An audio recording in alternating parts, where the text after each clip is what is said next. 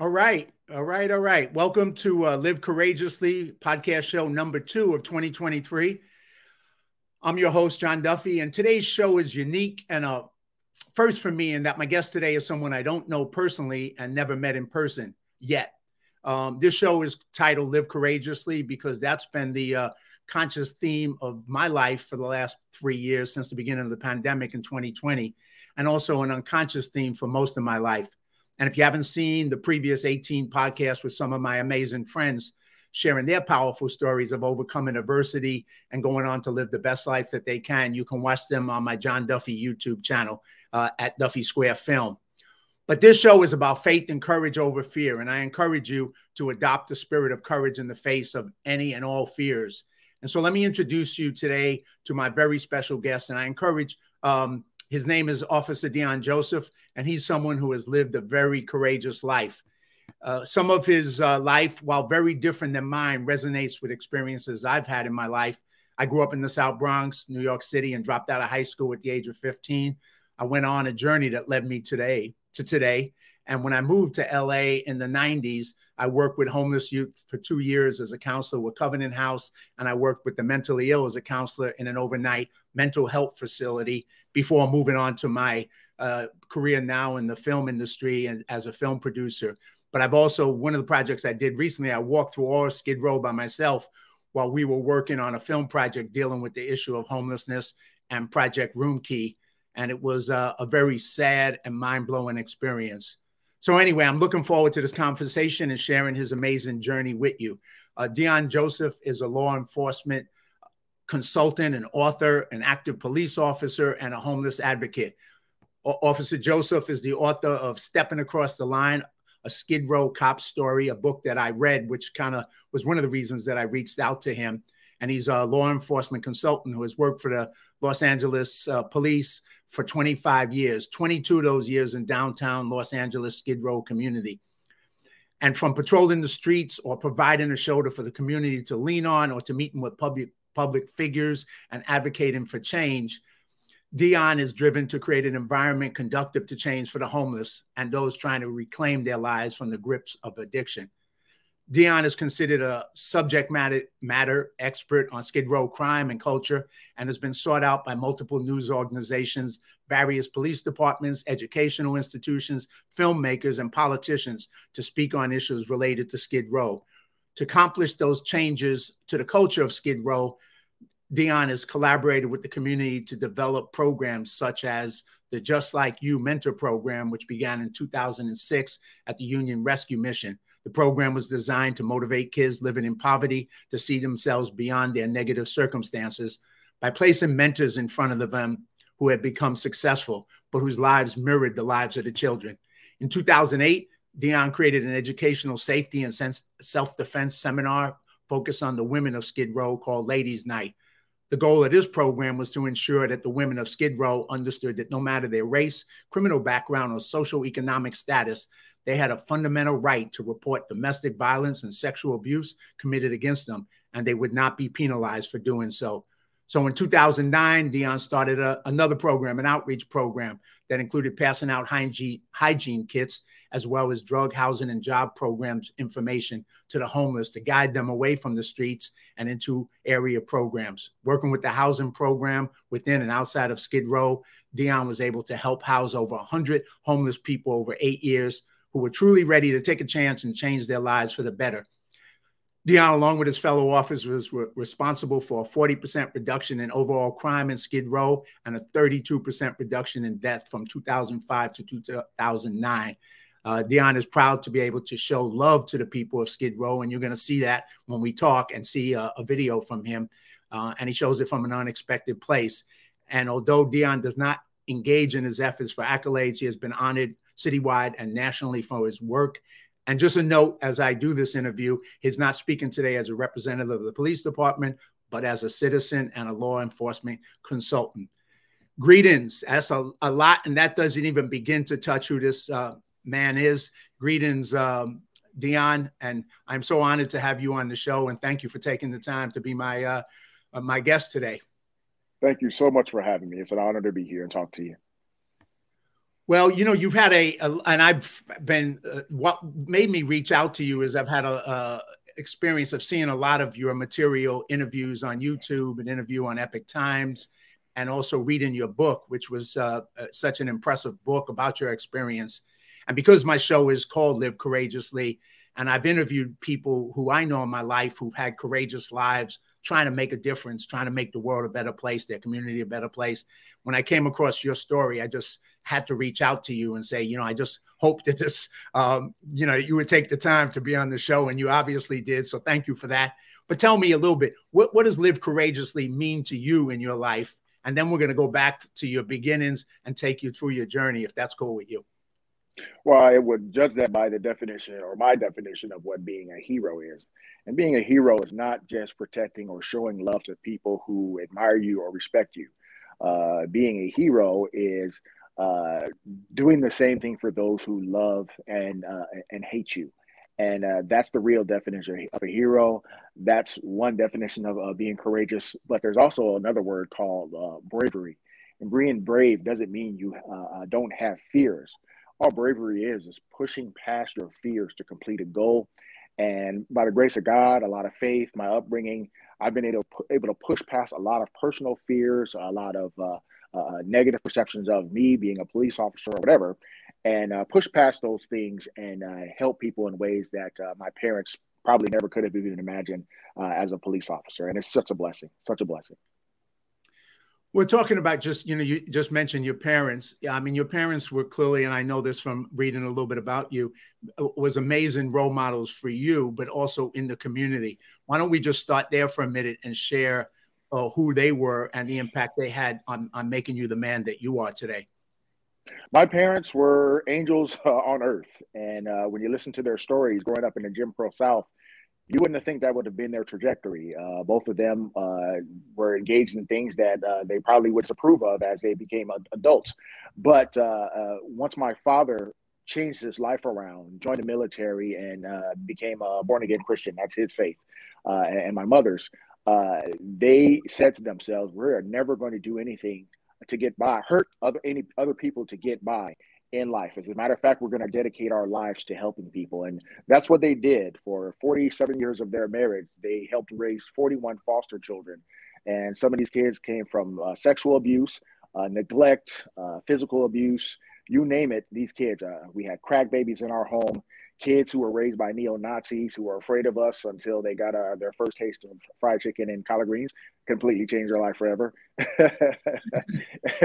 And then my dad. I'm sure it would have. Yeah. I'll never forget this one kid. He used to sleep with two knives under his pillow because his dad was a Nazi. And wow. He said, my dad told me not to eat your food. So about a week, he almost starved. So finally, we left some food out for him, right? And he snuck out in the middle of the night and had his first plate of soul food. And he didn't die. He realized his dad was a liar, and and he felt like part of our family. That was my parents. And I watched my parents love children in an they didn't pander. They didn't patronize kids. You know, they treated these foster children exactly the way they treated us. So these kids immediately felt a part of our family. Okay, if I got chastised, they got chastised. If they had punishment, I got punishment. You know, if I got a hug, they got a hug.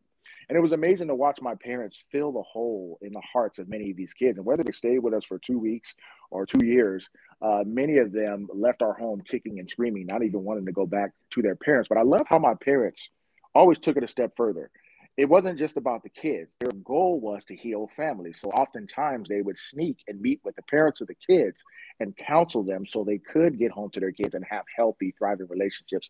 It was amazing to watch. There was no resentment for sharing the love on top of 3 foster children, 4 kids, 3 grandkids. It was a lot in my house, but it was wonderful to watch. And then my dad, who came up from the Jim Crow South, had to commit crime to survive, and he never condoned it. He always condemned it when he became a grown man.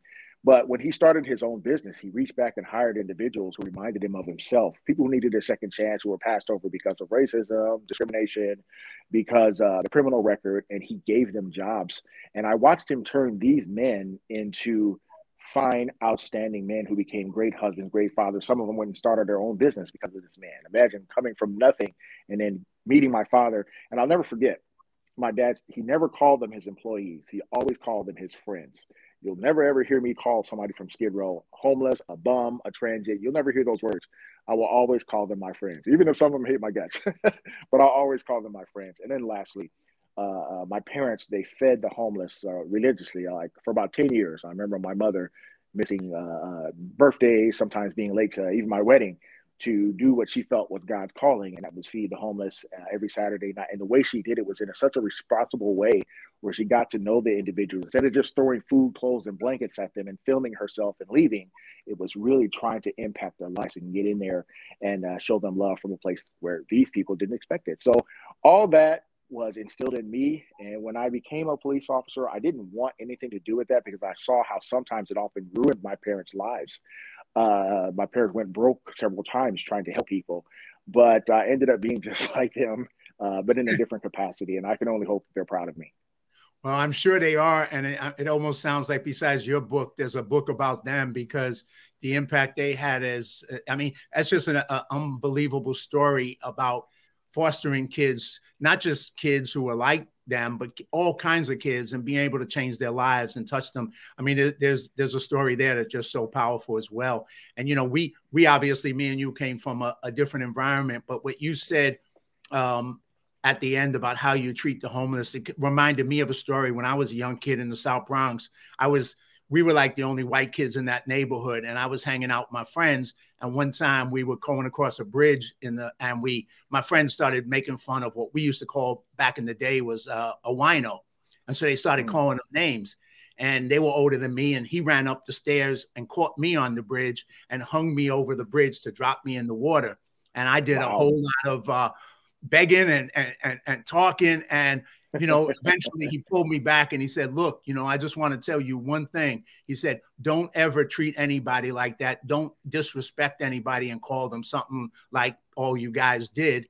And that was a lesson for life, because it gave me that lesson that no matter where somebody is, whatever they're going through, that guy gave me the lesson of how to treat people with respect, no matter who they are. So I totally, you know, resonate with what you're saying, man, that no matter the people you're dealing with, they're humans that you treat with respect. Absolutely. Yep. Yeah. It's an important, and then, you know, I read, so you go from that to becoming a police officer, which wasn't something that you wanted to do, wasn't something that apparently you didn't have. And this resonates with me too, because I grew up in a neighborhood where we hated the cops. And I know that you didn't have much love for being a police officer when you were younger. And why don't you share that story with the audience? And then I'm going to take you a little further, because there's another story that I just love that you've shared before.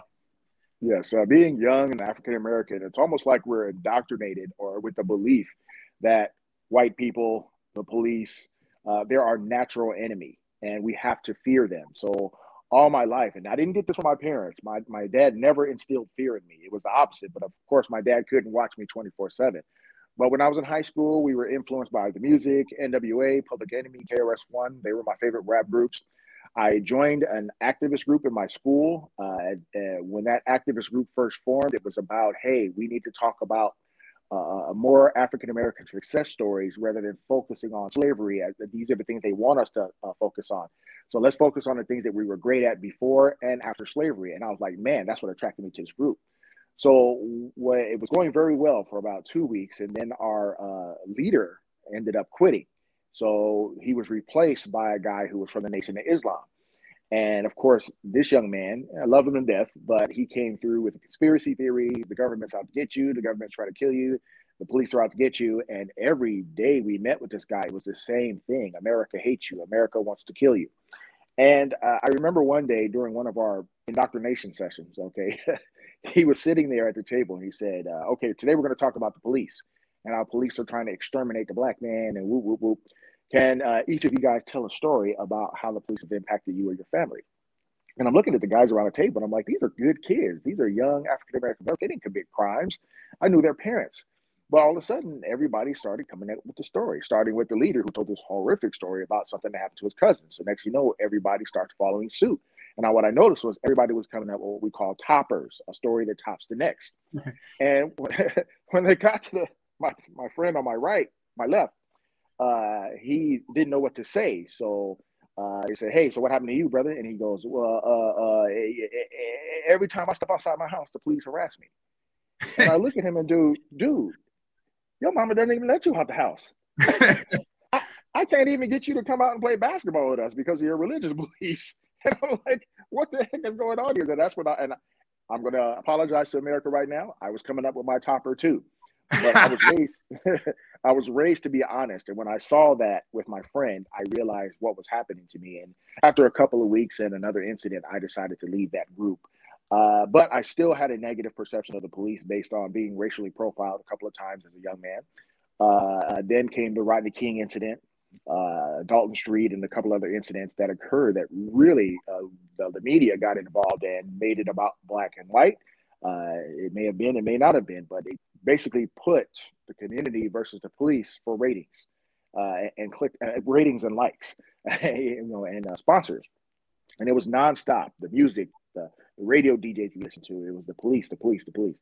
So I did not have a healthy view of the police. Matter of fact, it was hatred, and I should have known better because I had an uncle who was a police officer who was a really great human being, but I didn't care. The influence of the outside had more of an influence on a young African American male than anybody else. So then I became a man, and my parents started the first black-owned shopping center in the city of Long Beach. We owned an entire lot with multiple businesses, and I was so proud. Wow. And we were trying to give back to our community and empower the community.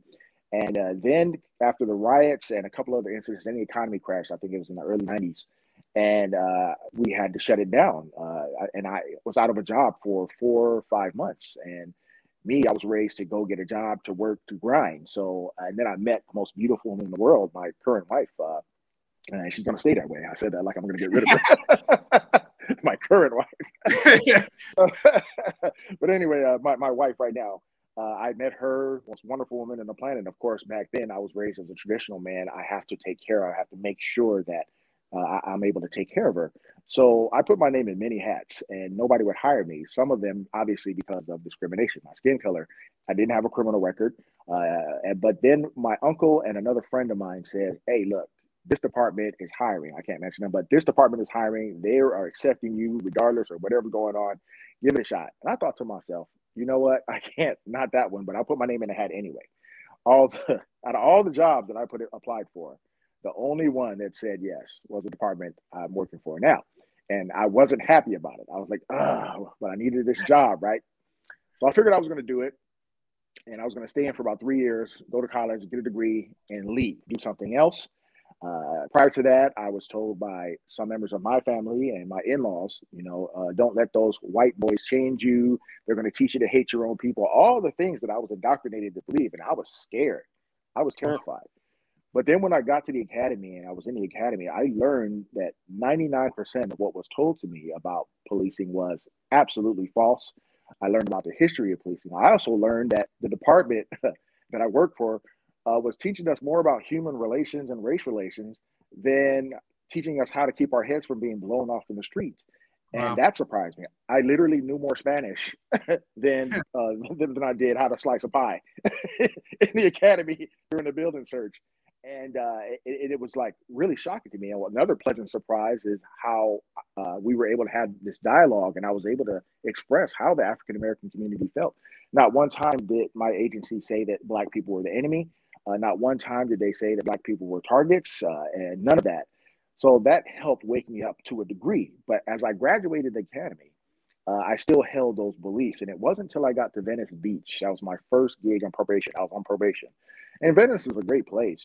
I should have enjoyed it, but of course I was on probation. So they were on me like a hawk. I had one training officer say to me, "It's my job to fire you." I was like, oh boy. So after I left that guy, I ended up working with a legend. This guy was a legendary figure. His name that's the story I was going to ask you about. Yes, please share the story. Bill Snowden. He was 6'4", sandy blonde hair, big old mustache, blue eyes, the stereotypical prototype of what a racist cop looks like per what I was indoctrinated to believe. So I'm admitting, America, I was prejudiced. Okay. Mm-hmm. But I wasn't racist. There's a difference. And before I go any further, let me define racism. Racism is the belief that your race, your ethnic background is superior which by itself is not racism. But when you take that belief and use that sense of superiority to hurt others who aren't you, a la Adolf Hitler, okay, that's racism. So we got to stop confusing or conflating what that word really is. But I did suffer from prejudice based on my experiences with white folks when I came up in my city, in my junior high school, and what I was told about them.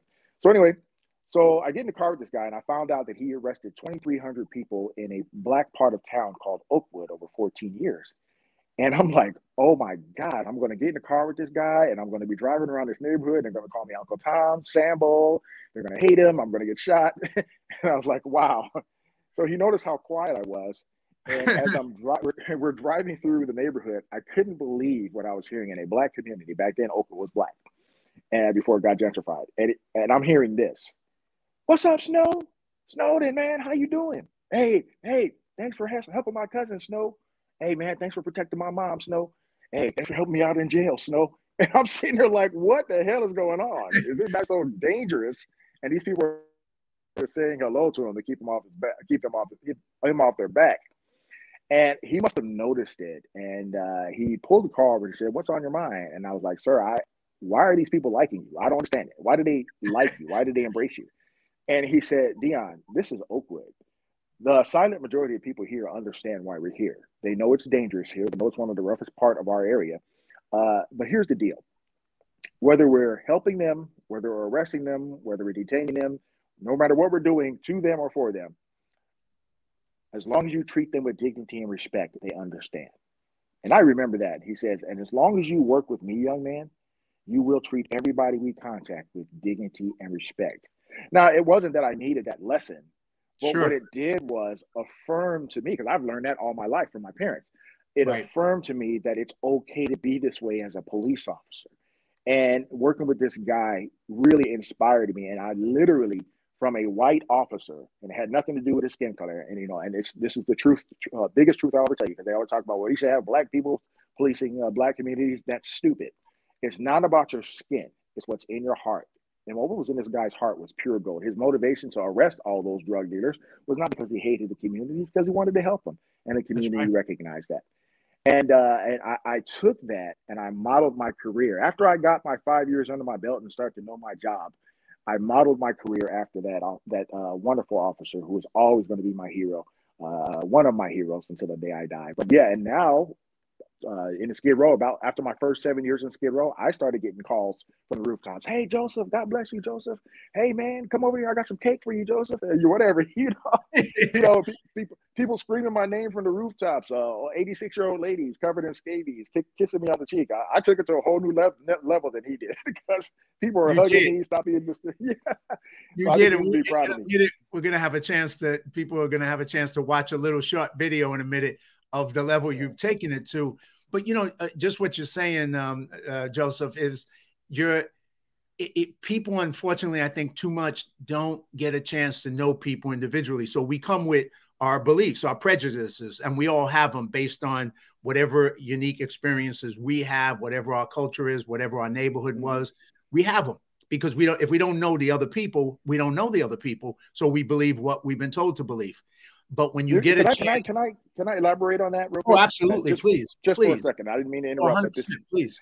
I'm on this campaign in 2023 based on this wonderful, wonderful statement made by Dr. Pam Wiley, who was another hero of mine. She helps young men on the spectrum of autism, and every now and then when I'm available, I go and mentor those young men too. And I remember we were at an event, and she said this. She got on the mic, and she was talking about how she hated cops based on what she saw with George Floyd and all this other stuff. And then she learned working with another cop who helps as well. And she said this, she says, in the absence of meaningful contacts, we tragically rely on stereotypes of one another. And when she said that, I don't remember anything else she said that night. It imprinted itself in my heart. And I'm on this huge mission to try to inspire people to engage in meaningful content. So I just wanted to put that out there. I didn't mean to interrupt, but go ahead. But that was and that's a good point. And it just kind of shifts me a little bit because, surprisingly, given who I am and how I look, I shouldn't have had the experience I had. But where I grew up, I hung out with the Black Panthers. I hung out with the Black Muslims. That was my neighborhood. That was my friends. So it took me a while to get, when I went into a white neighborhood, like, how do I deal with these white people? Because I didn't have that experience. So and so I kind of had the same beliefs against the cops, the same beliefs, because I was in that neighborhood, and that influenced me. And it took until I got to know people who were different than me, and got to know police, and got to know military, and got to know people who had a different experience than me, that I realized my beliefs and reality were two different things. My beliefs were wrong. When I got to see reality and met people one-on-one, I went, wow, this is one of the greatest human beings I've ever met. But I thought this person was a horrible human being. So, we come at the world with those prejudices and beliefs, and they, there's a guy who I met, and you may not have heard this. He did a feature film, a documentary film called, it originally was going to be entitled Walking While Black. And it was his story of anger at the police department for how he was treated. And somewhere in that thing, his brother was dying. And his brother said, you got too much hate in your heart, brother. You need to find love. Love is the answer. And so his brother died, and he went out and he thought about it. And that thing changed his life. And he changed the name of the documentary to Walking While Black, Love is the Answer. And he started to reach out to the police department and create a relationship between the police department and communities throughout the country to be able to say, let's get to know each other. Let the police get to know the street. And you do that every day of your life. But, it's such a powerful thing if people would just get outside of their beliefs and get outside their experience and go meet somebody who's different and come at respect with that. It's amazing what will happen. And I think you've had experience with that. That's so important nowadays, because right now we are now falling for the lust of propaganda.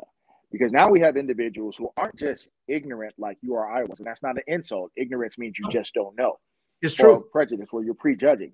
Now That's right. You have people with a vested interest in trying to divide us and destroy our entire nation, one community at a time. And it's really tragic. And they're basically patterning themselves. And I'm not calling them Adolf Hitler and comparing them to a murderer of 10 million human beings, 6 million Jews, and 4 million others. But what I am saying, they're using his same propaganda. And he said, if you want to get people to get on your side, tell a lie. Keep it simple and repeat it over and over and over again. And that was targeted for the layman who's working hard, who doesn't have time to go to college or understand this or that. He's trying to feed his family, but he's struggling. So that was for him. Now, for the elites, you make the argument complex, make sure you have letters behind your name when you say it, and then you put it out there and you fool them as well. But let's focus on the layman, because that's primarily who we need to unify with. So Adolf Hitler, he said that. And what was the propaganda he used against, obviously, the Jews? That the Jews were evil, all because his college professor failed him in art class, right? Jews were evil. Jews were trying to take a job. Jews have anything. We're poor. We're struggling. And he basically dehumanized them. And he understood that you can bring people together faster using hate and outrage than you can using love. If you don't believe me, well, let's ask Dr. Martin Luther King. We can't. Someone shot him on a balcony in Memphis because he was trying to bring love and understanding into a very, very serious issue. So, but he understood how that you could use hatred to bring people together. So if we could get our current detractors to stop adopting this philosophy to dehumanize cops and dehumanize anybody who isn't them, I think we can save our country. But if we don't, I'm afraid of what this country is going to look like in about 10 years. If we don't reverse this and get on these college campuses and really stop a lot of this propaganda that paints everybody with such a broad and destructive brush that we end up losing sight of the individuality of individuals, instead of this collectivism of negativity that we're engaged in. It's really tragic what we're seeing. Well, I have to agree with you and echo you, and I say God always had a bigger plan for me than I have for myself, apparently, because I've come from, I was on that group of people who were I was on the far left. I was a communist leader. I was, looking to overthrow the U.S. government.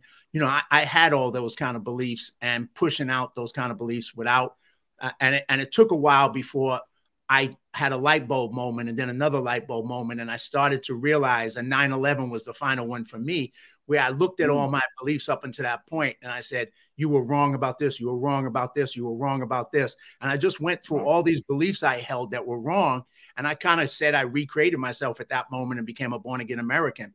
But more important than that, I began to start to see people each as individuals and find a way to connect and respect people and listen to their story, not come at them with any preconceived ideas of who they were or who they weren't. And that allows us to talk to each other. And you're right. I mean, it's going to get bad unless we find a way to take that message out to people, to start finding a way to get past the differences, to listen to each other, to find a way to say, what are the issues that we can change, that people need to change, like the homelessness, like veterans living on the street. There's so many things we can make better rather than fighting with each other on social media, which is such a waste of human energy and time besides everything else. What can we do to make it better? That's the bottom line. And if you ain't doing something to make it better, then start doing something to make it better. You know, that way you can be proud of yourself at the end. And while trying to make it better, make sure while making it better, you're doing it from a truth-based foundation, not an ideological one. Because where we're losing sight, where we're losing people, even with our efforts to throw billions and billions of dollars at the homeless problem, is there's no universal fix. There's no universal fix to homelessness because there are levels, there are layers, there are people struggling with mental illness, there's drug addiction, there's PTSD, there's trauma, there's dementia, there's all these things. You can't just fix it and say, okay, let's house them first, and that'll fix it. That's not true. That's not true unless we create environments conducive to change in the lives of these people. Nothing will change. No matter how many buildings you build, no matter how houses you build, no matter how many billions of dollars you throw at the problem, it's going to always exist because you're not really dealing with the root cause. You're dealing with it from an ideological perspective. My college professor said this is the way, or some advocate said that this is the way we're supposed to do it, and we're not going to deviate from it. And that's failing on all fronts. So I'm hoping that over time, our elected officials, who is another part of the problem, not all of them, but they're the same ones pushing this propaganda, can finally wake up and say, okay, we're doing it wrong. I can't wait for the day. I'm probably going to have a heart attack when it happens, when I hear a political leader say, you know what, I think we better take a step back. I think we screwed up here. I want to hear that so bad. Oh, I bet you do. They're all too proud to admit that, you know. But they are, and I bet you do. And I want to pivot now because you just kind of opened this up, and I wanted you to go deeper in it. So I'm just going to put up a couple of two or three pictures. Then I'm going to show that video of your work on YouTube, and then I want to come back to you speaking about, from your experience, those issues, all of those multi-issues, that there isn't a simple solution. There's mental illness, there's addiction, there's, you name it, abuse, on and on and on and on down the road. And how do you solve all those things? You don't solve them with simple solutions, and definitely politicians don't have answers to any of them. But I want you to weigh in because you know, and they don't listen to the people who are on the front line. And that's the other problem. The people on the front line who have real experience are ignored because the people who know better than all of us put forward ideas as to what's going to work, and none of them do. And they never, like you say, they never get to that point to do what I did, to say, hey, I tried, I had good intentions, but I was wrong. I tried, I had good intentions, I was wrong. Doesn't matter what your damn intentions are. If it doesn't work, admit it and move on and come up with a better solution. So let me just throw a couple pictures up of you, and then I'm going to throw into this video, if you don't mind. We'll come back and then we'll go a little bit further. Here's one, obviously, Skid Row, which is, you know, I know you said it's like the Mecca for all things homeless, and it's a 50-block radius in downtown LA. Here's another one. Whoops. Let's see if I can get rid of that. And then get this one up. And that's LA's Skid Row's dirty little secret. And it talks, you know, you can talk about some of what those dirty little secrets are, for sure. Then here's a picture of you basically doing your job. And now I'm going to pivot over and try and put on this video so the audience can see how you work and just what's unique about what you do down in Skid Row. So give me a second.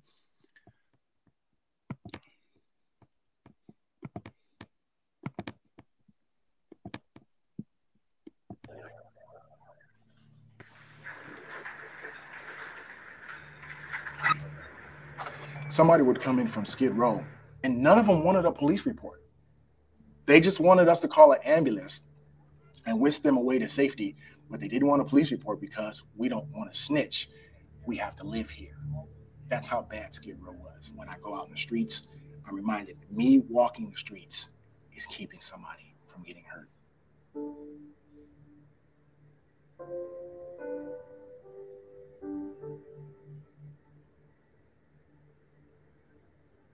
For DEON, he's very spiritual. He cares about the people here in the community. He cares about people on Skid Row. When we first met Dion, he said, "Did you need help?" We like, yes. So he took us to a store, everything, bought us food, and helped us find a place. We met DEON Joseph when we came to Los Angeles from Chicago about 5 years ago at the Union Rescue Mission. He helped us get a place, and DEON got us off of Skid Row. Named DEON Joseph. I'm a senior lead officer with the Los Angeles Police Department in Skid Row. Right before I became a police officer, it's something I never wanted to be. We had a family history of negative encounters with the police. My dad, after growing up in the Jim Crow South, on one night as a young man, he was very violent. He grabbed a brick and jumped on top of a man, and as he turned the man over, it turned out to be the town preacher. And he was like, "Oh, crap." The preacher said this: "You got two choices. I either call the sheriff and have you locked up for the rest of your life, or you come to my church every Sunday for 2 months. You do that, we're even." Thank God he chose the latter, or I wouldn't be here, right? And he found the Lord, met my mom. He decided to take his family to California, and he said he would never harm anyone to get by again. Hey, young lady, how you doing? You need some water? Yeah. What happened to your eye, baby? You know, don't like me. Who don't like you? I don't know. The same, I guess. You got water? Yeah. Just water. I'm Officer Joseph. How long you been down here? Just this year. Yeah, you are kind of a new face. And it's kind of hard getting housing. And they reject me a lot. I got a couple of friends who might help you out, okay? Okay, Put that in your phone. Okay. What's your first name? Denise. All right, so I'll be waiting for you. Okay. All right. Hey, now. See, that's what bothers me. And I know she wants to tell me who did it, but she's scared. I have a philosophy that I've always carried myself by, being African-American and being indoctrinated to hate and fear the police. Once I got out there and learned my job, I was allowed to be myself. And I'm thankful to be able to work on a department that allows you to be yourself. My badge and gun, they are not my means to invoke change, but it's always going to be my faith, my heart, and my concern for them that will always be my unyielding dogs of war. What's up? My definition of a good police officer is not just one who patrols a community, it's one who actually becomes a part of it. And I became a part of the fabric of Skid Row. Like when one of them gets hurt or killed, it affects me. Your heart should be the catalyst for any noble thing you want to do. That's a good thing. But you always have to use your head to get it done. You always have to, because if you lead with your heart, you can make things worse or you can get it broken. And so yes, my heart inspires me to go out and love these people, but I have to use the law, I have to use my head, and I have to use every tool in the book, my upbringing, my training, to make sure they're safe and feel loved at the same time.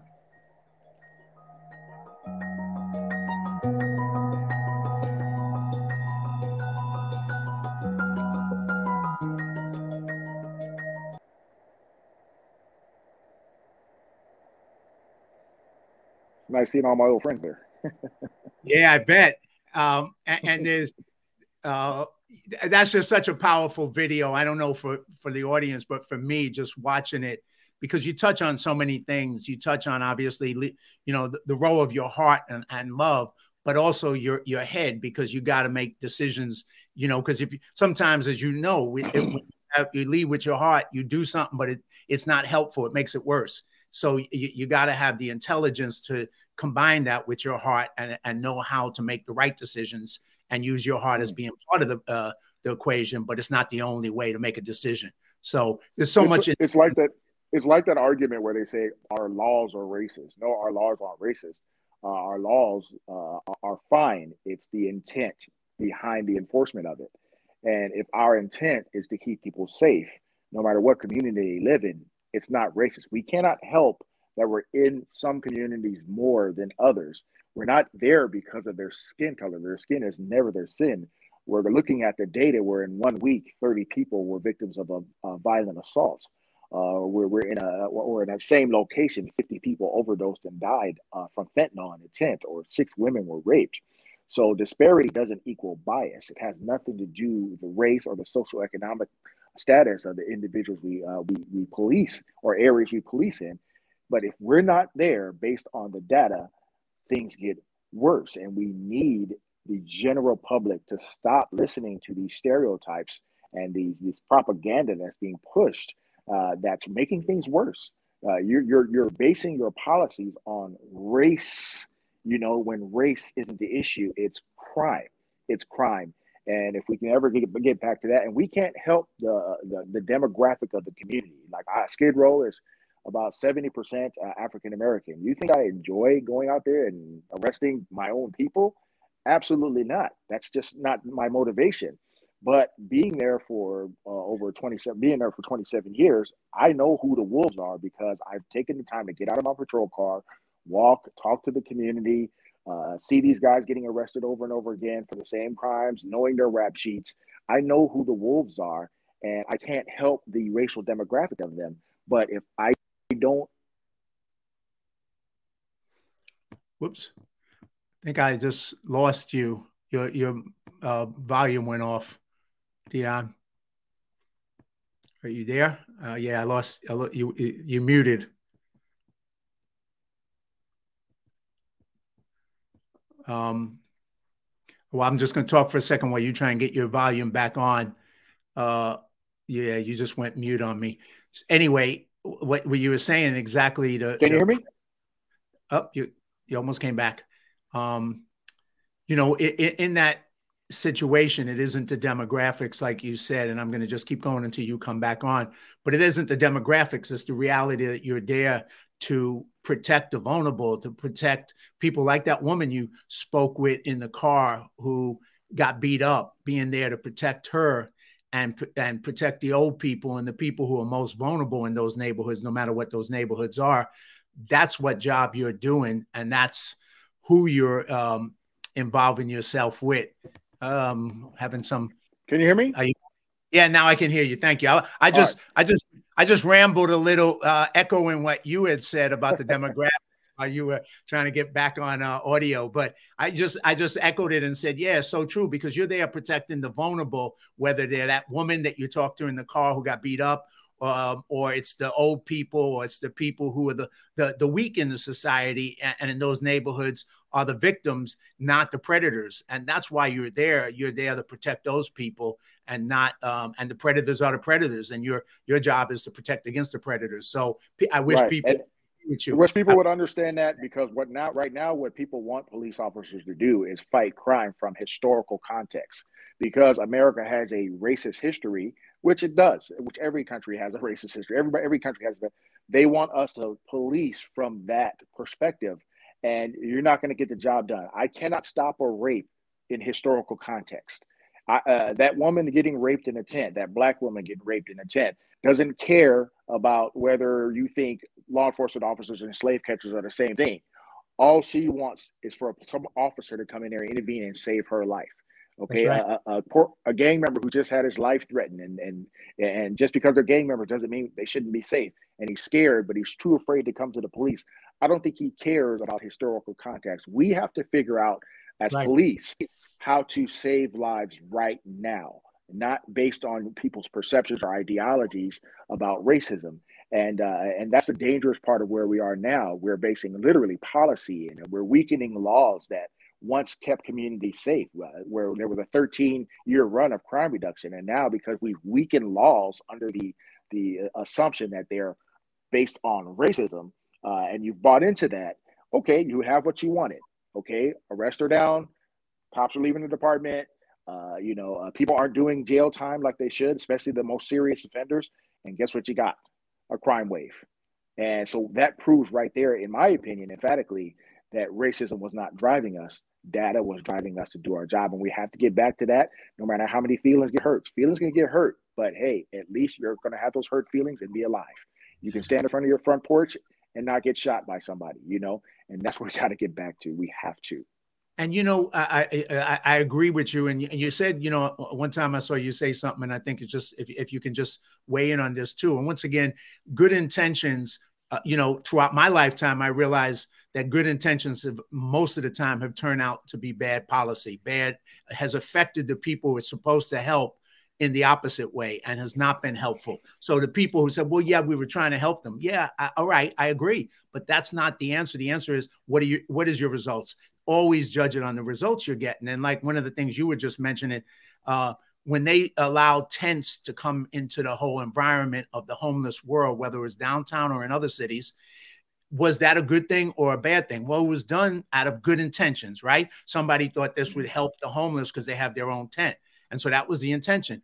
What was the outcome? And from you on the ground, what did you see, and how did it lead to negative consequences because of that? The outcome of that was more human trafficking. Gangsters were able to hide the trafficking of women and others. Men get trafficked there too, and even children in the tents. The tents being utilized to store cocaine, methamphetamine, and fentanyl, things that are killing people every day right now. Marijuana, I know people, marijuana is a big deal, but they're lacing fentanyl with everything. So now, yes, marijuana can be included in that conversation. Storing weapons. Now, here's the thing a lot of people don't know. Places like Skid Row that are crime-ridden, allowing them to be encampment zones are dangerous. And listen, any city who is thinking about falling for this narrative that this is okay, please listen to me. We're watching Austin, Texas fall right now because they wouldn't listen to me. Okay. Thankfully, another city reached out to me recently, says, hey, we're worried. We're about to go the same way. I'm coming. Okay. I want to come and share.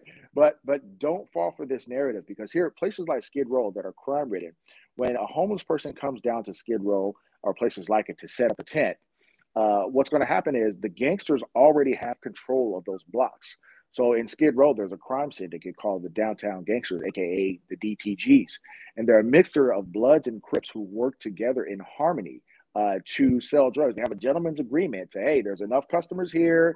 You take these hotels over here. We'll take the street over here. And let's just get along, and we'll all convene at the park and collect our money off the backs of the homeless, right? So what happens is when you come and set up a tent in Skid Row and you're from out of town, like we're getting a lot of out-of-towners coming in, you think because our governor said, hey, come on down, we're going to help all the homeless, and you come on down from sunny Florida or Colorado and you pitch a tent in Skid Row, here's what's going to happen to you. You're going to have a gangster come up to you and say, who are you? What the hell are you doing here? And you're going to say, hey, I'm just homeless, just trying to pitch a tent and trying to get some services. Well, the gangster's going to say, okay, well, you don't belong here. If you want to stay here, here's what you have to do. You either have to pay us to live on the sidewalk. I know couples, elderly couples who had to pay their entire Social Security check to the Downtown Gangsters every month just to stay in a tent. Or you have to agree to let our women use their tent for sex trafficking or hold my drugs. And if that person is already a drug addict, he says, hey, you're a drug addict, right? Guess what? I'm a drug dealer. I tell you what, you sell this for me, I'll give you a little chip, but just make sure my money's right at the end of the day. So, and if you don't agree to that, you get brutally assaulted. And that's why you're seeing, and that's what a lot of people don't talk about, why are we seeing more people, homeless people, leaving Skid Row and going to other places? And the reason why is because Skid Row, thanks to horrible policy, litigation, injunctions, and you name it, bad, horrible laws, Skid Row has become too dangerous to be homeless. And that's why you're seeing homeless encampments popping up all over the county, all over the state.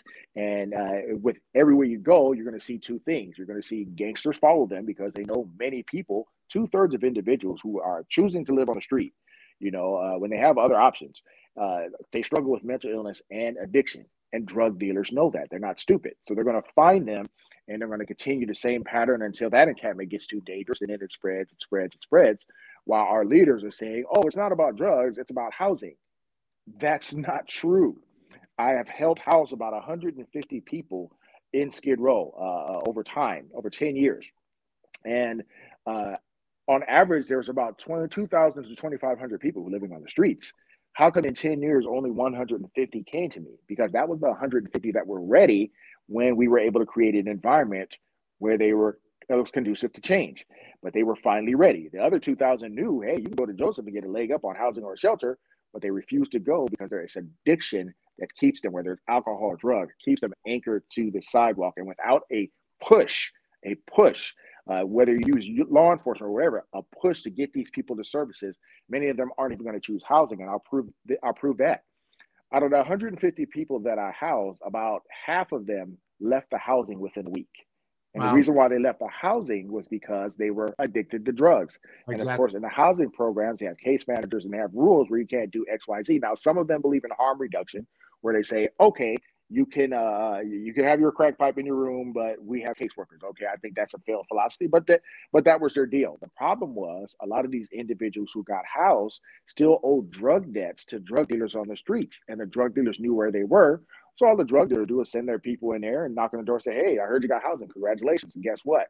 You still owe me $500, $600. So this is what you have to do. Get out of your room for 12 hours so I can sell my dope here. Or you stay in here and make sure you sell our dope." And that's why a lot of these hotels, low-income supportive hotels, not all of them, but many of them have become complete total drug dens where the people that live there are saying it's worse inside the hotels than it is in the darn street. So you have some of those people just leaving, because of rules, or leaving because they got kicked out by the criminal element, or leaving because inside the hotel is just as bad as it was in the street. So I'd rather take my chances in the street. And these are the things that they're not talking about across the nation, because we're having our politicians, and I'm not knocking all politicians. I don't want to come off as a jerk politician. There are many great politicians out there, but too many of them are silent on this issue. They need to start speaking up. Have bought into the homeless industrial complex. And what that is a group of elites who come in and say, we know the answer to solving homelessness. It's not enforcement. It's not any of this. It's housing first, and that's going to solve it. They don't know what they're talking about. They have no idea. They studied a book. They saw it from a 30,000 view. They're a college professor. Some college professor with a PhD says this is how it should be done. And our leaders have this mindset. Those are the experts. Right. But they don't talk to people like me. They don't talk to the mental health counselors who are walking the street every day. They don't talk to the fire department who sees people in agitated states of delirium, and respond to these calls all the time. They're not talking to the boots on the ground, and they don't have to talk to me. I don't need them to talk to me. I'd like for them to, because I have a lot of experience. But there are plenty of other people to talk to if they don't want to talk to me about the reality of what's happening on the ground. If you don't do that, you will never truly, truly know what's really happening and how to help people, once again, from a truth-based foundation, not an ideological one. I mean, I can only say 100% agree with you on all of that, because, in my experience, when I was a counselor with runaway kids in Hollywood, we looked at it, some of us, not all of us, but some of it looked at it from the point of view of there's two ways you can deal with homelessness, or especially young people, which is a little different problem than the Skid Row problem, because they're younger and they haven't had years of addiction and mental illness, but similar. And the bottom line of it was either you empower them to change or you entitle them to continue the behavior. And so much of the programs that exist out there are entitlements. They're programs that keep them in the same place. And I, like, you won't knock all politicians. I understand that and agree.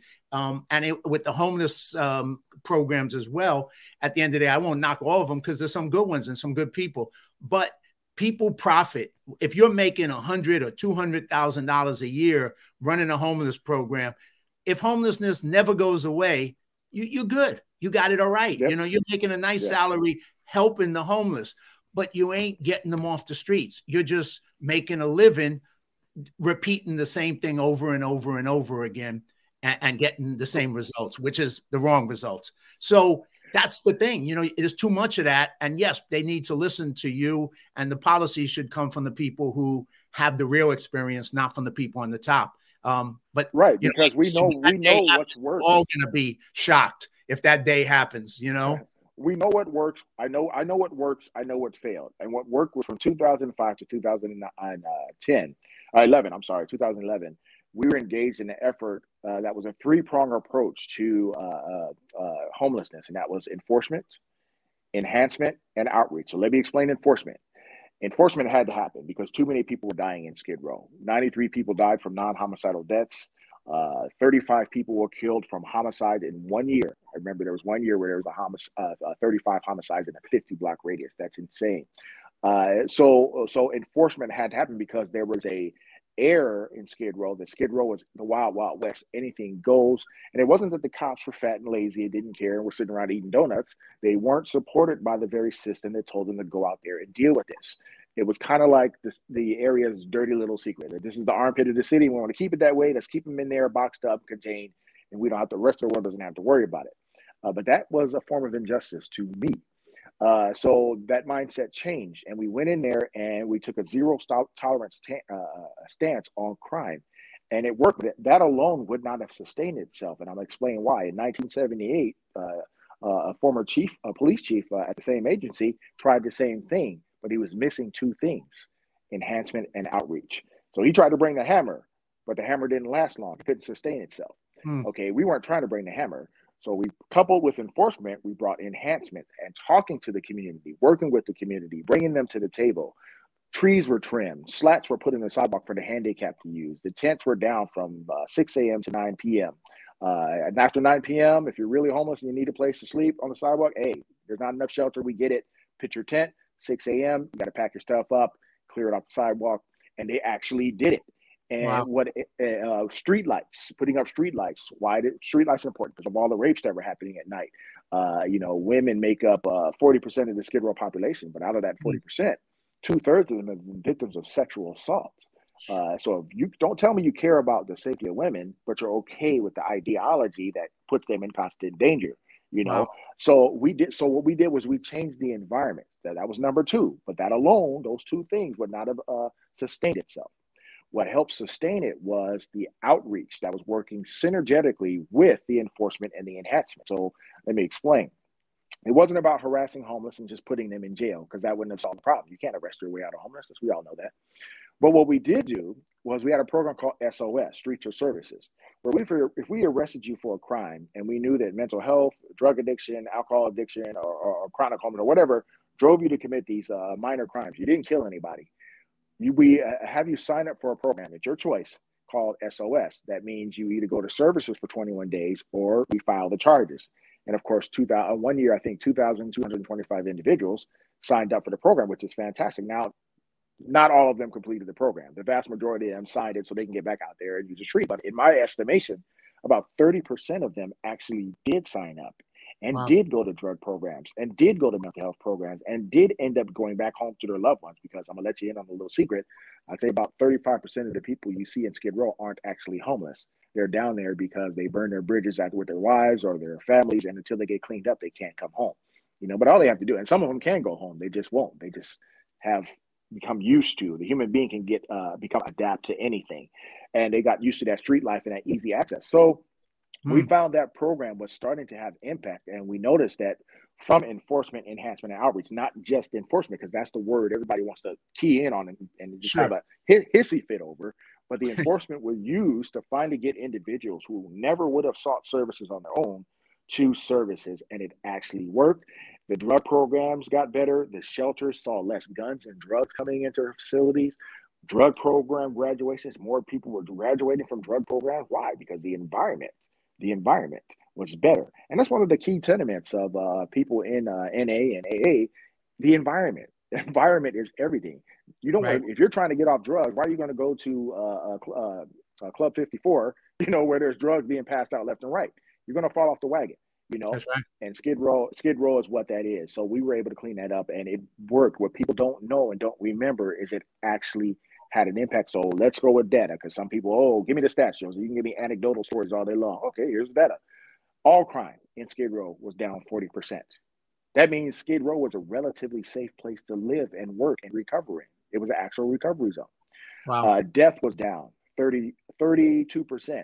So let me give you an example of that. In 2005, 93 human beings died from non-homicidal deaths. 18 were found dead in the streets like stray animals, beautiful human beings like stray animals in tents and in garbage. In 2009, 63 people died in Skid Row still from non-homicidal death. But guess how many we found in the street? 5. You know why? Because if we're able to see them, we're able to save them. If the fire department's able to see them, they can. If the mental health workers are able to see them, we can save them. And it actually had an impact on death. Let's just talk about homicides. In 2002, I told you, 35 people were murdered in Skid Row. Guess how many were murdered in 2007? 2 years into our program. 3. Wow. So I always tell people, look, I know policing isn't sexy. You want sexy, call the fire department. They're handsome guys. They rescue kids from trees. No, I'm just playing. I love the fire department. They're great. They're great guys. Fire Station 9, some of the greatest firefighters you'll ever meet. I always like to tease them with that. But no.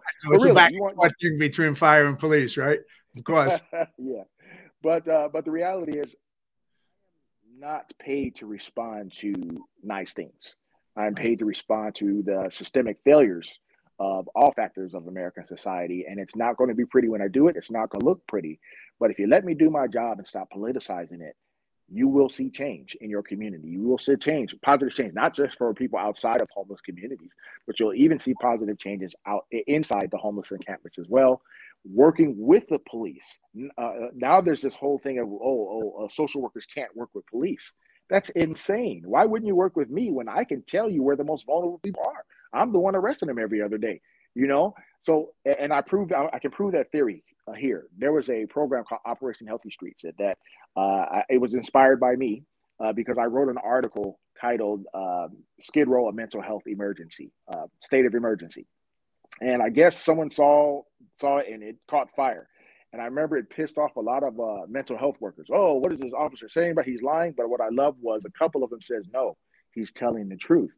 So from that, the then city council person during that time, was around 2014, he said, okay, let's put together a task force to get our mental health clinicians, our Department of Children's Services, DPS, adult services, and all these services to get out and walk the beat. The first 2 days they tried to do it, when they launched it, they only got 2 people off the street. So when we heard that, you know, I'm thinking, well, hell, I'm the one who wrote the article. So I got two other officers who cared just as much as I did. And there are many who do. But these are 2 that were well known, just like I'm not the only one. And we joined them. We just kicked down the door, says, we're walking with you no matter what you say. And we got 17 people off the streets in one day. Wow. Because we knew where the people were. So we have to stop this wall that people are putting up based on college professors saying, oh, police shouldn't. That's not true. There are well-known police officers out there who have the pulse of what's going on in the community. You need to work with them, not marginalize them from the process. Well, it's an hour. I don't know if you got another 15 minutes. I could go for hours with you because, I mean, you're just laying down so much wisdom, Joseph, that I just think people need to really hear. Do you have another 15 minutes? We can go a little bit further. I also want to pivot in, or give me 10 or whatever. I just want to pivot into some of the other things that you do and just kind of give them a range of who you are as a human being, throw up some pictures and show some other stuff of you. But let me know. Yeah, let's give it about 10 because I got to go help my wife. But let's give it about 10 minutes. Yeah. Got it. All right. Well, I'm just going to throw up some pictures and talk about you a little bit, if you don't mind. I mean, the first one is your book, which is right here, Stepping Across the Line, a Skid Row Cop Story. And I would just recommend that to anybody watching, that you go on Amazon, you buy this book, you get a chance to, you know, listen to the story that DEON's laid down, and you get a feel for it. I'm just going to throw up other pictures. Besides all the policing you do so much things that are just like working with missions down there, like for Christmas, here's just a picture of you with a Christmas hat on, doing stuff, with the different community organizations. You're a speaker, you're a motivational speaker. Here's just a picture of you speaking. You speak at a lot of different organizations on different issues. So all around, volunteering at the Union Mission with here. That's a picture of you up there. And so all that stuff, you're just well-rounded besides being a police. But one of the things you said, and I'm going to ask you one more question, and then I'm just going to promote one other thing for you that you're also involved in that your wife, I think, will be happy if I promote it, one thing you say is that first you're a human and then you're a police officer. And I just think that's such a powerful statement. And I just think people have to realize that all the police officers or anybody, whatever your profession or your thing is, first you're a human. And if you treat each other as human to human, you're going to get a lot further in life than if you treat each other with this title or this job thing that you're part of at that moment in your life. That's just one part of your identity. Your biggest identity is that you're a human and the other person is human. And then you go human to human. So that's my first, just want to have you speak on that. And then the second thing, I know this isn't something you probably want to do, but if it ever was something, I would say if you were to be the mayor of this city, which would be a pretty great improvement, in my opinion, would be, what kind of things for the homeless? Because, your range of knowledge of this problem is so deep and so individual, because you've dealt with hundreds of people. You've seen your friends in Skid Row on the streets die. You've been there when they died. You have that human connection to humans who are going through the worst times of their life and the worst situations in their life, and you treat them as humans with love and compassion. So that's a unique thing. I wish politicians could ever have that experience, or we'd have politicians who were like that. It would make for a better world, I would think. But those two things, just that, the human thing, and then if you were the mayor, just some of the things to solve this problem. And then I'll do one promotion of your wife's thing and I'll let you go. Well, one of the things I learned from my parents is everything you do, you got to show people who you are. I'll never forget my mom said this to me one day. She says, Deon, it's hard to save souls when you forget what God brought you from. And that stuck with me. So what that inspired me to do was flip that as it relates to police work and say, I need to show these people who I am, not just what I do. And while for years I was told by my training officers, don't ever do that, go numb, just do your job 12 hours, go home, right? But I couldn't do that. That kind of went against what my mom was saying. And also I realized that I couldn't really relate to the people of Skid Row because I didn't recognize that what they were a lot of them were experiencing on a consistent basis was trauma that they'd experienced from their entire life. Now, my life has never been like the people of Skid Row. But one day I had to think about why it is these people didn't trust me at first. I'm here to help you with a rape, but you're telling me to go pound sand. I'm here to, help you with, you just got shot, brother, and you don't want me to help you, and I didn't understand that at first. But then I had to look at my own life. And I remember as a young man, I was physically abused by, I'll call them loved ones. And I call them loved ones because I still love them to this day. But they always say, forgiveness is for you, not for them. And I had to learn to forgive. And so I could move on with my life. But I was physically abused in some really, really horrible ways by two loved ones, very close loved ones. And I remember when they abused me, they would always say, don't tell your parents. Don't tell your parents. Here's some bubble gum. I love you. I love you. And all I heard was, I love you. And I got some Bubblicious, right? So I'm a kid. I'm just a small kid. And I never told my parents. So it wasn't my parents. I had the two greatest parents in the world. But they had to go to work and grind to try to create a legacy for a family. So anyway, so over the years, these individuals really let me down. And then I went to school. I went to a Lutheran school. I'm not saying Lutheran schools are bad. There's some great Christian schools out there. My sons went to one. But at that school, they believed in corporal punishment, and they abused the crap out of me, my brothers, and a lot of the kids in the class. And some horrible things happened there. So I'll never forget one day, my dad comes to pick me up from school because one of the teachers faked a phone call to my parents and said, do we have permission to whip your son? And they hung up the phone and they proceeded to beat me. So after this went on for about 6 months, and then the other trauma dealing with family members, my dad picked me up from school. And I'm real quiet. My dad said, "How was your day, son? How's my boy?" And I wouldn't say anything. And he said, "You hear me talking to you, son?" And I said, "Dad, why did you let those people beat me?" And he was like, "What?" He turned that car around, went back to the school, and I don't know what he did in that office. I know we had free tuition for the year, and not another kid got touched. But for the first time in my life, I had someone step in for me and stand tall for me because I said something. Now, all the other times I didn't say anything. Right. And what I believe in my heart is that the people in Skid Row, they've had their whole lives, 20, 30 years, without someone to step up and stand up for them. And that was going to be me. And the primary reason why is, I look at their situation and I remember like the trauma that I experienced as a child still impacts me to this day. I know as a police officer, I have a lot of cops who I work with who always thought I was a jerk because I was very aloof. I was kind of like Kareem Abdul-Jabbar, where people thought he was a jerk because he was very silent, very quiet, very standoffish. And it wasn't because I hated him. I loved him with all my heart. But based on my own physical traumas, I always had this fear that if I end up getting close to you, at some point, you're going to disappoint me. You're going to hurt me. So I always even kept cops. I only have 2 friends on my agency. I always kept cops at bay. And a lot of people don't know this. So if that happened to me, imagine what's going on with the people of Skid Row.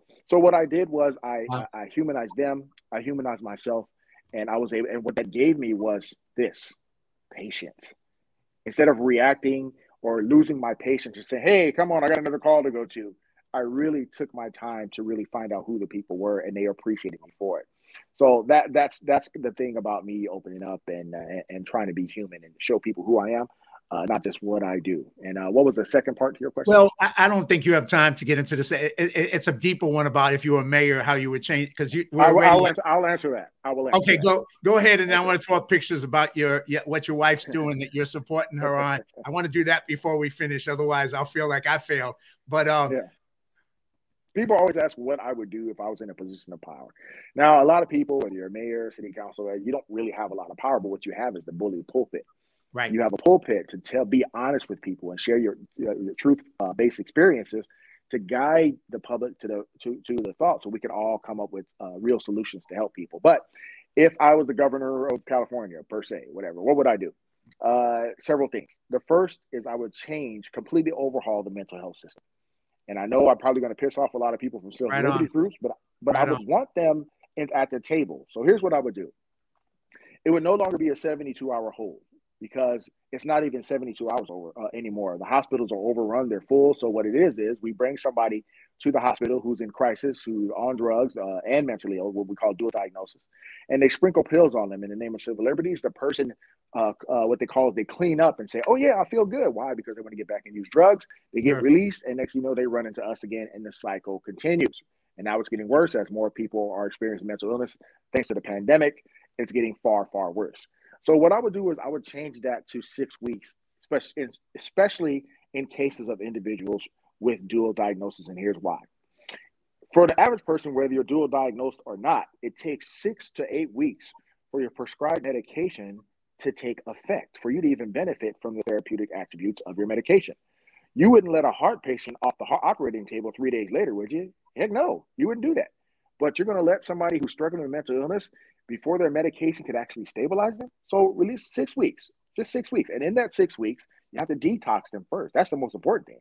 Because I don't care how much prescribed medication you get them. If they still got the chemical itch, they're still going to fall off the wagon. So detox them, clean them up first. And when you clean them up, guess what? They can hear you. And because you have the expertise and the rapport, the ability to build rapport with these individuals, talk to them, find out who their loved ones are, contact them, and see if we can streamline the process of conservatorships so their loved ones can actually connect with them and help them throughout their life, instead of just releasing them back in the streets. And then it's this needle in a haystack trying to find them all over again. Okay, trust me, it's a horrible, horrible thing when families come to look for their loved ones and they get there to the hospital too late, and now they got to start the process all over again of trying to find their loved one. So that's one. And then also, after the 6 weeks, of course, we don't want to violate people's civil rights. We don't want to bring back institutions and lobotomies and stuff like that. After 6 weeks, if they haven't connected to the family, you got to let them go. But I guarantee you one thing, they will have been used to taking their medication, and they'll survive the streets longer than just releasing them in 6 hours, okay? Because they'll have a routine of taking their medication again. And if they fall off the wagon, okay, then so be it. We'll be there to deal with it. Okay, so that's one. Step two would be let the police do their job. Stop politicizing police work, okay? Laws are made for a reason. Laws are not designed to hurt people's civil liberties. They're designed to enhance them and have them enjoy those civil liberties in a safe manner. That's what laws are defined. Because when we enforce laws, guess what? Things are better, right? You can still walk down the street. When we don't, now you can't walk down the street because there's a big tent and a drug dealer offered you fentanyl. You know, now you have to walk in the streets while they're choosing the rights of a homeless individual over you. And look, no one can be above the law, whether it's a rich person or the homeless person. Any two groups that are above the law, it ends up in disaster. So we just need to stop politicizing the law and police work and let officers do their job, separate the wolves from the sheep, and get these bad guys off the street. And the last thing, if I had my way, is the decentralized services. By that, I'm not saying— Do what? Decentralize? Decentralized services to the homeless. Right. I'm not saying we should shut down all 108 programs in Skid Row or other places like it. I'm not saying that at all. We need them. I don't want to see one closed. I just don't want to see another one open. When in LA County you have 88 cities and only 3 cities have stepped up to try to help the homeless, that's insane. You know. And I know a lot of people have their preconceived notions of homelessness. I'm not saying take some guy with a needle in his arm fresh and put him in your community. I wouldn't want that. Right. What I am saying is there are groups in Skid Row and places like it, like the elderly, okay? They can't hurt anybody. House them first. drug addicts who've been clean and sober at the mission. They're benefiting from the programs and they're trying to do right. They've been clean and sober for 6 or 7 months. House them first. Or the handicapped. House them first. How about that? Or families. At the Union Rescue Mission, a wonderful organization, they have families of mothers, fathers, women, and children who need housing. House them first. They're not going to burn down your city. You know, they need your help. So we need to decentralize services. Other cities need to step up and put up services like that to take some of the burden off of places like Skid Row, where the people who live in Skid Row can benefit from the programs and have a better environment. And also the people who leave will have a better environment. And these are some of the things, if I wave my magic wand, I would completely do like on day one. And I reversed these irresponsible laws like Prop 4757, AB 109 that completely took the teeth out of law enforcement. And we got to put those teeth back in and get bad guys off the street and try to keep them off for as long as the law says. Yeah, that's what I would do. Well, I mean, that's very thorough, practical, experience-based ideas as to how to change things. And I think you had enough experience to speak from that reality, not from book knowledge or colleges, but from being out on the street. But not only just being out on the street, you know, wanting to make a difference for everybody, including the people who are going through the worst, and having that compassion and that heart. You combine it all in a package, man. So just really appreciate what you do and have done all your life and what you continue to do. Truly appreciate it. Appreciate you coming on the show and sharing it with the audience, and just, you know, hope more and more people will speak up, listen to you, get involved in trying to make a difference so that things don't get worse in this society, but they get better. And it's an uphill battle, but I think, you know, it takes people like yourself and others who get inspired to do whatever they can to be part of the solution and not be part of the problem and not be ideological. So you lay it out, man. So powerful. Once again, I thank you so much. I just want to put up 2 pictures because, you know, besides what you do, you're also, like you said, you're a human. And one of the things you do is you support your wife, who started an amazing thing, which I want to meet you in person. I want to meet her, and I'm putting up the picture of her Comfort Wings truck. And I love the saying, with God, all things are possible. You know, and I'm going to put a picture of you up there just winging it. Pretty cool stuff, man, because here you are doing something as an entrepreneur. Your wife is an entrepreneur, taking out this Comfort Wings, taking it out there and sharing that, but also sharing a message of love and hope.